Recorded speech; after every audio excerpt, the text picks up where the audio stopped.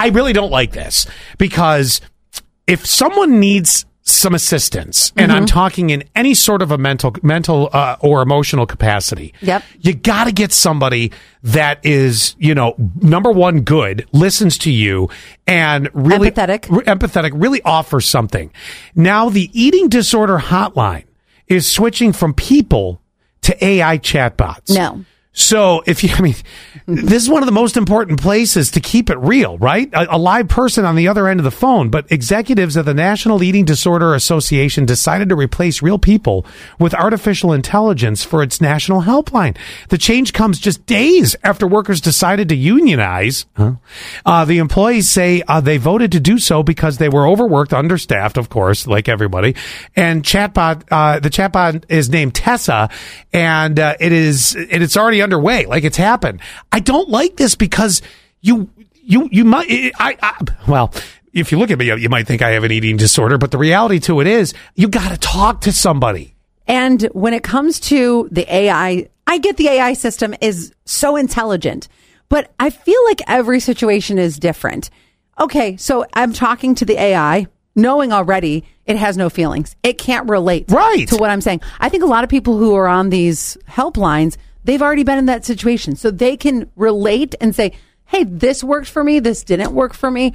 Where this AI is just going to give you what it thinks it should tell you based on your answers. It's totally pre-programmed stuff. It's not, yes, AI is interesting. AI may take over the planet. We may all just end up dead. I think that it's going to backfire, though, and then somebody's going to end up dying, and legit dying. That's why I think that then just shut the helpline down. Well, that's sad, too. You don't really want to do that because, people go to it because they need something. Of course. But I think I'd rather just have Google and the internet and research it on my own as opposed to talking to somebody who's completely fake. Yeah, that would be, it would be worthless well, I can't say that. I've not called the helpline to find out if it is. I mean, if you hear AI, you go, oh, wow, that's impressive. But now knowing it? And I know people sometimes can't tell that it's an AI voice, or a lot of times can't tell it's an AI voice. But then what happens once you get to the end of the conversation?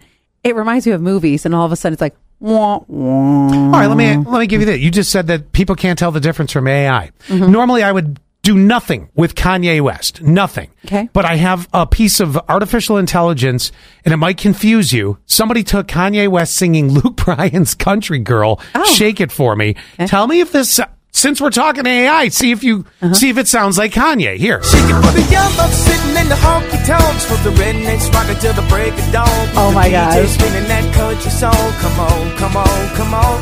Shake it for the birds, shake it for the bees, shake it for the catfish swimming down deep in the creek, for the crickets and the critters and the squirrels. Shake it to the moon, shake it for the girl, country girl, shake it for me. Wow. Here's what I think. I think that it sounds so much like Kanye. The fact that I know it's AI, I'm like, oh, I hear that little difference. Yeah, you now know. But it's not like, I'm Kanye West. Yeah, it's not robotic. How can I help you with your eating disorder? Kind of interesting that popped today because it's like, oh, well, let's hear how that sounds. Anyway, bad move for the National Eating Disorder Hotline.